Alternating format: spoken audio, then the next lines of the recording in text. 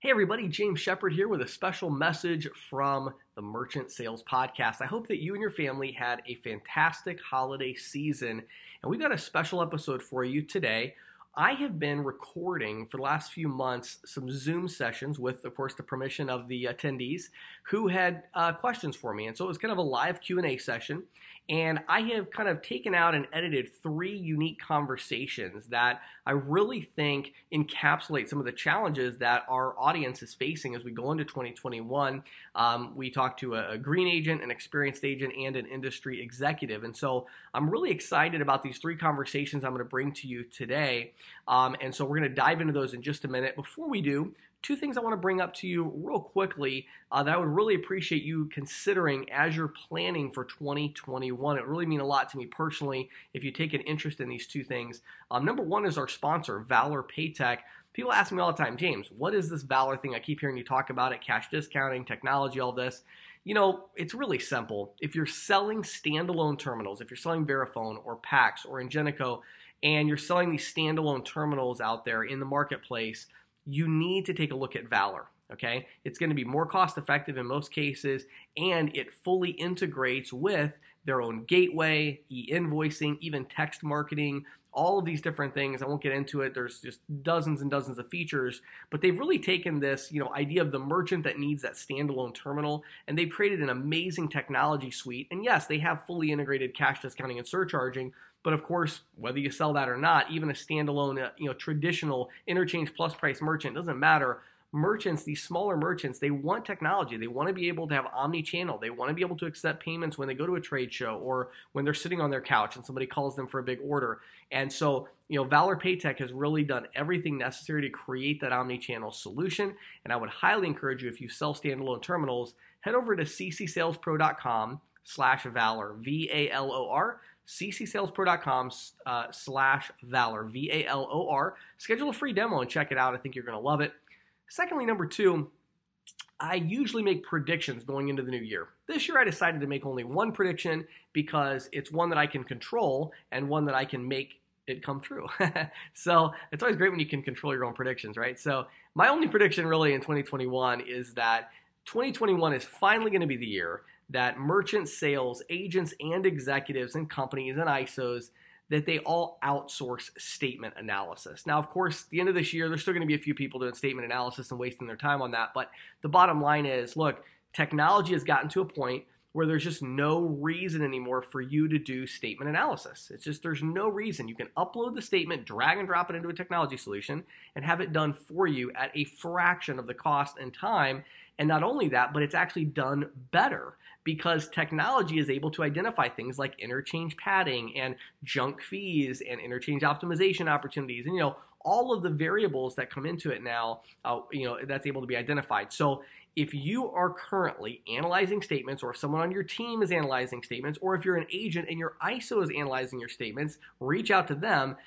Get people over to getisoamp.com, getisoamp.com, getisoamp.com, getisoamp.com, and schedule a free demo, and we will show you how we can handle any statement from any platform. We don't charge you extra for complicated statements or bad scans or anything like that. You can outsource statement analysis. Like, it's done. The problem has been solved. You just upload a statement. It's done. A few hours later, you got your statement analysis back. Sometimes even faster than that if you give us a good scan. So, head over to getisoamp.com and schedule a free demo. Check it out. So with all that being said, let's dive into our first conversation where I'm talking to a green agent about merchant cash advance and merchant services, and which of these 2 is the right opportunity for an agent to dive into when he's first getting started. So I'm actually very new to the business. I'm just getting started. I didn't do anything yet. Okay. And I've been watching a lot of your videos and, very informative. Thanks. Great stuff. So then I came across one of your MCA loan business and, and the credit card business. I'm going back and forth. I mean, so my question is do I sell the credit card business first? And then once they're aboard, then I offer my other services as far as getting short-term funding? Or do I go in for the kill and go for the loan business and then grab the credit card. Sure. And so for those in my audience that maybe aren't quite as familiar with the other side, the merchant cash advance stuff, that's an area where the commission on those is going to be significantly higher up front. Obviously, it's not this long-term recurring. People will often renew and they'll get, they'll pay off 80% of their merchant cash advance and then they'll get another one and then you get a new commission check. But there is a lot of money to be made there. And so the question is, do we just go ahead and pitch that right off the bat, maybe make a big, $2,000 commission check, or do we go with the merchant services? So here's the issue with that. There's two things. There's two reasons why I'm going to answer this way. My answer is I would definitely go for the credit card processing first and then the MCA. There's two reasons for that. So one of them is, in general, selling business financing is very different because it's a lot harder to prospect for that business. Either a business needs money or they don't. If they do, they're probably going to be really happy that you offer financing, right? So they're going to jump on that. The problem is only about 1 in 70 or 80 businesses that you would walk into or that you would call would actually need money right now. In general, would need money. Right now is a different story, which we'll get to. So the problem is if you're saying, I'm going to go prospecting, I'm going to take action to go try to sell people, what should I sell, MCA or merchant services? Merchant services is something that you can actually sell. Whereas MCA is much more of a brutal numbers game where you're just trying to find somebody that needs money.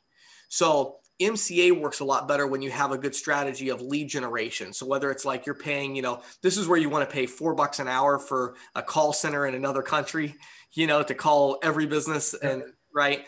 Or where you want to do Facebook ads, or you want to do pay-per-click ads where people are searching for, I need money for my business, that kind of thing. So, but the difference is what's nice about it is you definitely want to mention the MCA because I had an example myself where I had a large business, like a 3-location, not large, but a 3-location pizza shop. Each location was doing maybe 30, 40,000 a month. And they canceled on me, the credit card processing. And I was making like $200 a month, $300 a month on this deal. And it was funny because when I went back, the guy's name is Larry. When I went back to talk to him and I'm like, hey, I saw you stop processing. What's going on? He's like, yeah, I'm sorry, man. We needed to get a cash advance to start our next location. So he said, we borrowed $200,000 from a cash advance company and they required that we switch processors. Right. And I was like, Larry, I do cash advances. And he's like, you should have told me that. So not only by me not telling him that I offered that, like not only did I lose the $250 a month or whatever I was making a residual, I also lost a $5,000, $8,000 commission check because he would have done the merchant cash advance to me. So all I have to say, you definitely want to let them know, that you offer it. But I like the merchant services first. One other thing I'll bring up though, don't forget to the other reason that I've given that answer is right now, because of the payroll protection program, most of these businesses, everybody's like businesses are really struggling right now, which is true, but they're struggling to get revenue, not really get capital. The problem is that right now, any business out there, they just got a big payroll protection program amount, grant really. Then they can also, most businesses out there can get easily 100,000, 150, even 200,000 from the Small Business Administration at like 2% interest for 30 years. Because right now during the COVID pandemic and everything, they have opened up this huge slush fund of billions and billions of dollars that businesses can gain access to. So right now, that's why the merchant cash advance industry right at this point is not at its highest point at all. It's actually, they're really struggling right now. So I would say even without that, as a general rule, I like merchant services because you can lead in with it, but even more so right now because businesses have ready access to capital if they really want it. All right, gotcha. So yeah, there you go. So what other questions you got for me? Anything else? No, I have a lot of buddies that are in the MCA loan business, and they're killing it. Yes. Yeah. So the variable to success in that industry is 100% where you're getting your leads from. Yeah, so that's what I heard. Yeah, you got to pay like $5 a name. Right. If you have a good lead source, you're golden. And I will say, it's funny actually. The MCA world, it is actually one of these businesses where there are a lot of opportunities if you go after them. Like in the credit card processing space, when somebody sends you a LinkedIn message and says, I can get you leads, I'm from Pakistan, generally speaking, that's not a very good idea. You know what I mean? It just doesn't ever work out very well, right? Ironically, in the merchant cash advance, it sometimes really does. There actually are companies out there that will do live transfer, because the difference is, again, you have to understand like the mindset of the merchant. You know, there is no merchant out there. Well, there's a few, but not very many merchants out there that you're going to run into. They're like, oh, I was hoping somebody would call me about my credit card processing needs. Can you please transfer me to someone that can help? That doesn't happen, right? Like live transfer is like non-existent in merchant services, because you can try to sell everybody, but nobody's like super excited about it, you know? Yeah. Whereas with merchant cash advance, it's the opposite. You know, you can't sell everybody. There's most people you actually can't sell if you're like, I'm trying to sell them on borrowing money. Well, if they've got $100,000 in the bank, there is nothing you're going to do to convince them to borrow $30,000 at a 1.3 factor rate. You're not going to do it. There's no way. But when you do actually find that one business that just found a way that they could buy an order in bulk and save 40%, you know, or they are struggling right now and they need to meet payroll next week, they are highly motivated to get that money, and they will actually talk to somebody from a foreign country and get transferred to you because that's how bad they need the money. So it's just a totally different thing. And so, yeah, if you get a good lead source, merchant cash advance is an amazing business. But again, I think if you're going to go prospecting, you know, not so much. In this next conversation, we're going to be talking with an executive, an ISO owner, who already has an existing sales team that's salary paid W-2, but he's looking to scale beyond what he has. So he's considering, should I start a 1099 team and pay him straight commission? Should I hire more W-2 people? So I talk about some of the models I've seen in the marketplace over the last year that have been really effective. So I'm looking forward to this one. Let's dive into this conversation.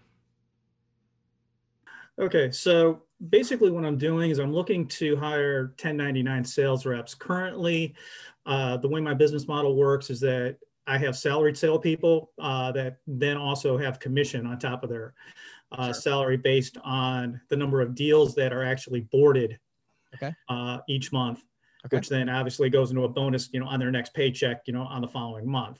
Sure. And everything is in-house. Is that structured as an actual salary, or is it some kind of a draw? Because I mean, they're 1099, so it's not like W-2. No, it's all staff.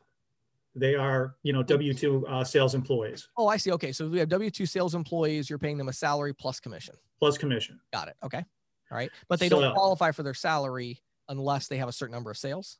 No, they still get their salary. Okay. Okay, got it. Because not only obviously are they, you know, calling and answering new business, but they're also upselling, you know, existing clientele, you know, as well. Okay.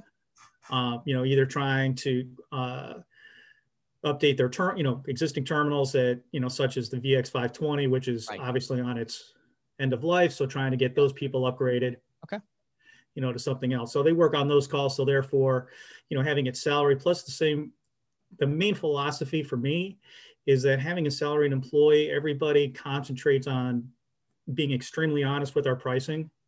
Oh, sure. You know, I know exactly what they're promising. Yes. I don't have somebody that's out in the field that's going to promise something that I can't deliver. Yeah. And that is something that I hate, because honestly, that's how I get a lot of my business, is because what happens is there's people that are out there, they're over promising, can't deliver it.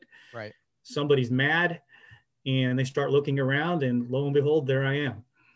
Yeah. Well, and ultimately you're protecting your own brand, right? It's kind of your, you know, when you bring your salespeople in, you can either look at them as they're establishing their own brand and we're like the service provider for them, or in your case, it's like they're an extension of your brand. So everything that you do is going to reflect on you and going to have an impact on your business. So it's always good to have control over the people that are determining how merchants think about you. Right, exactly. Yeah. Now, the thing that I am finding, because of the way the business climate is right now, I'm seriously thinking, to be able to get more people, I am going to have people out in the field. Yeah. A little bit more. Sure. I mean, being able to call in, you know, having people call into us off of our website, et cetera, you know, that's great. But the business model is slightly changing a little bit. Yeah, sure. So I feel like, you know, to be able to stay competitive, I do have to have people out in the field. Now, that said, because I have never done that, yeah, I don't know really what the compensation packages are. Right. So I want to be able to attract the right talent Sure. and pay them correctly. Right. And at the same time, know that I'm paying them correctly so that they're not going to try to overpromise something that, again, my company can't deliver. Right. And again, that's always in the back of my head. Yeah. Oh, I'm sure. I understand. Yeah. So a couple things I would say. I think there's two different models that you'd have to decide between before you could get your compensation, figured out. Right. The first model would be like a 2-tier approach.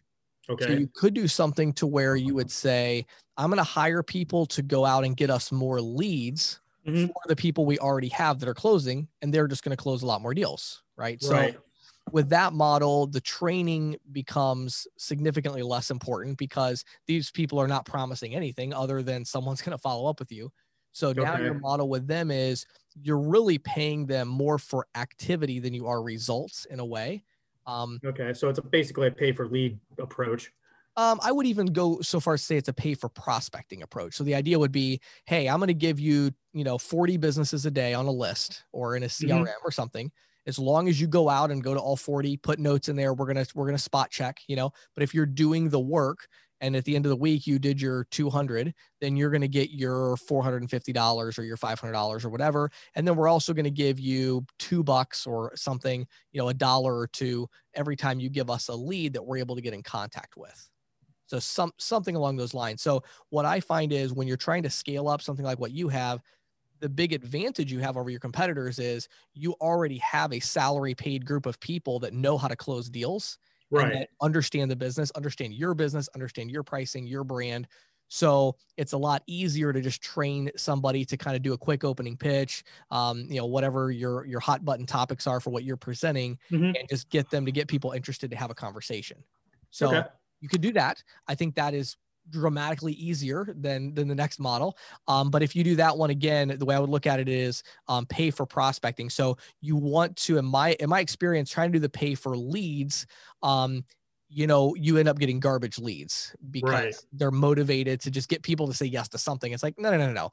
You're mainly compensated just to do the work, go out there and do it correctly, follow the pitch, etc.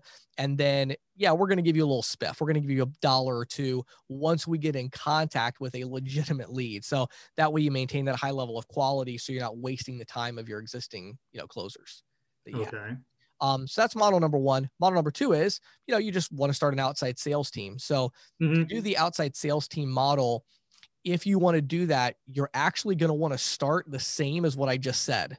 So either way, you're going to start out that way. The question is, are you trying to train these new outside people to be able to become closers on their own or not?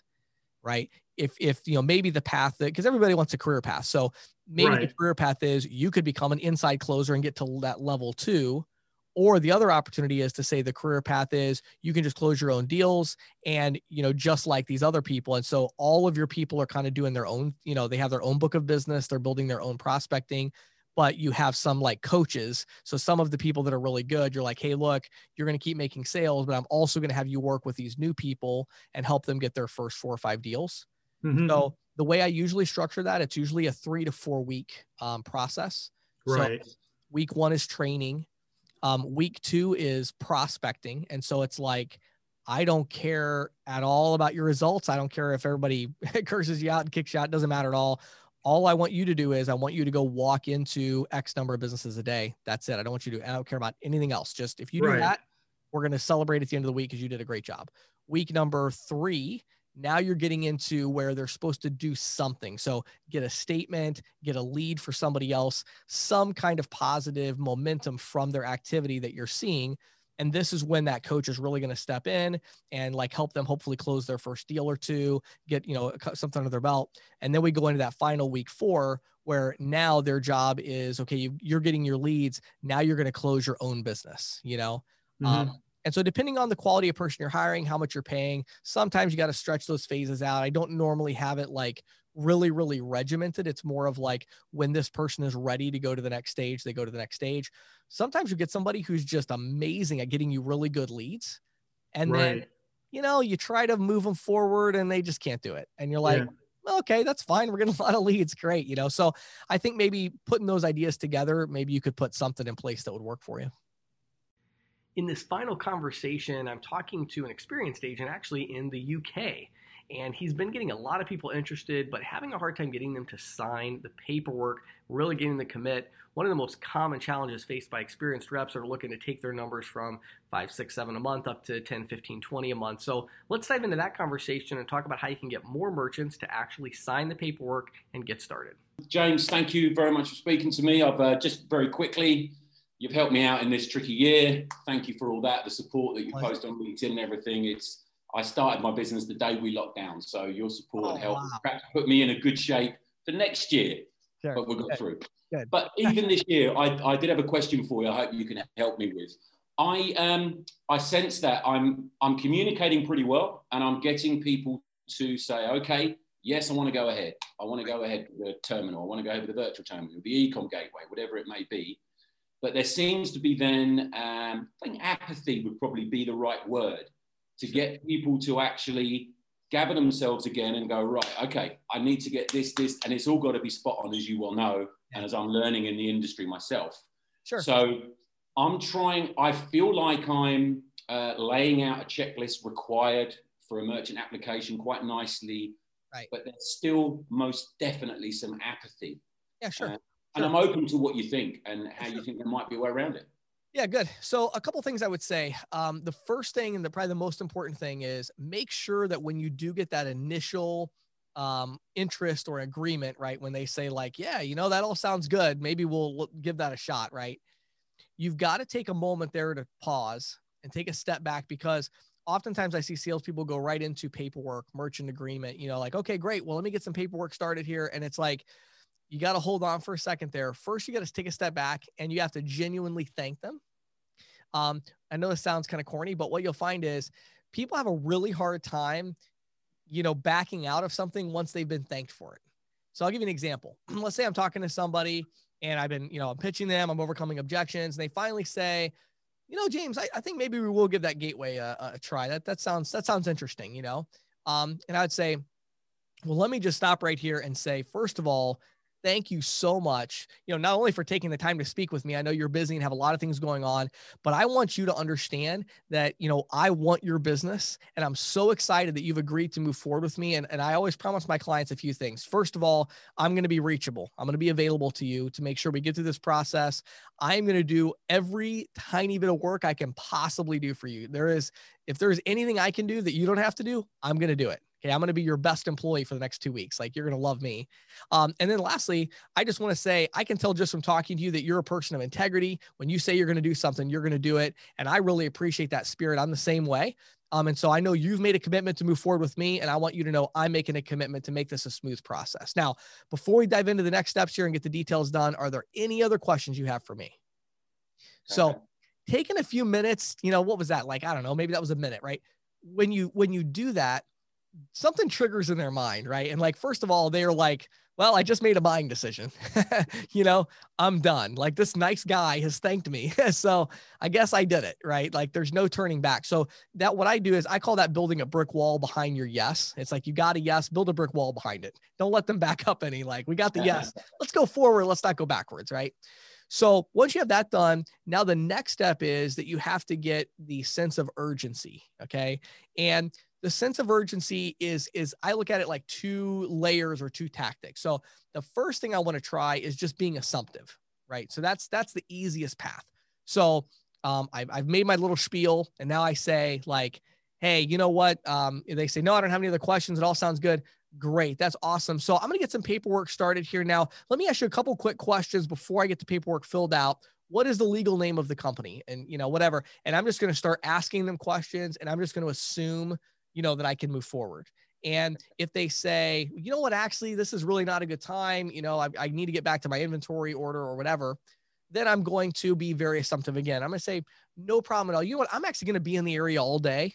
If I came back here around, say 3 or maybe 4:30, like 3 p.m. or 4:30, either one of those, I could slip away for a half hour. Which of those would work better for you? Okay. I'm just trying to be very, very assumptive about when I'm going to come back. And again, I've already got them in this mindset where they know there's no escape. The reason you get it most of the time is the merchant, in their mind, they still think maybe there's a way I could, I haven't really committed. I said yes, but I didn't sign anything yet. you know? Yeah. So in their mind, it's like, I'll take the day to think about it, really, you know? So they've said yes, but they don't really mean it yet. They haven't committed. When you do that whole thank you thing I just did a minute ago, there's no escape. So they're like, now it's something they need to get over with. So it's just a whole different mindset. So I try to be very assumptive. If that doesn't work, then I'm going to make excuses. Okay. So excuses, not the kind we would normally think of. I come up with excuses for why there's urgency, right? So I have a lot of different, I've probably 50 of these, you know, but I would do a bunch of different ones. I'll do ones like, you know, hey, you know what?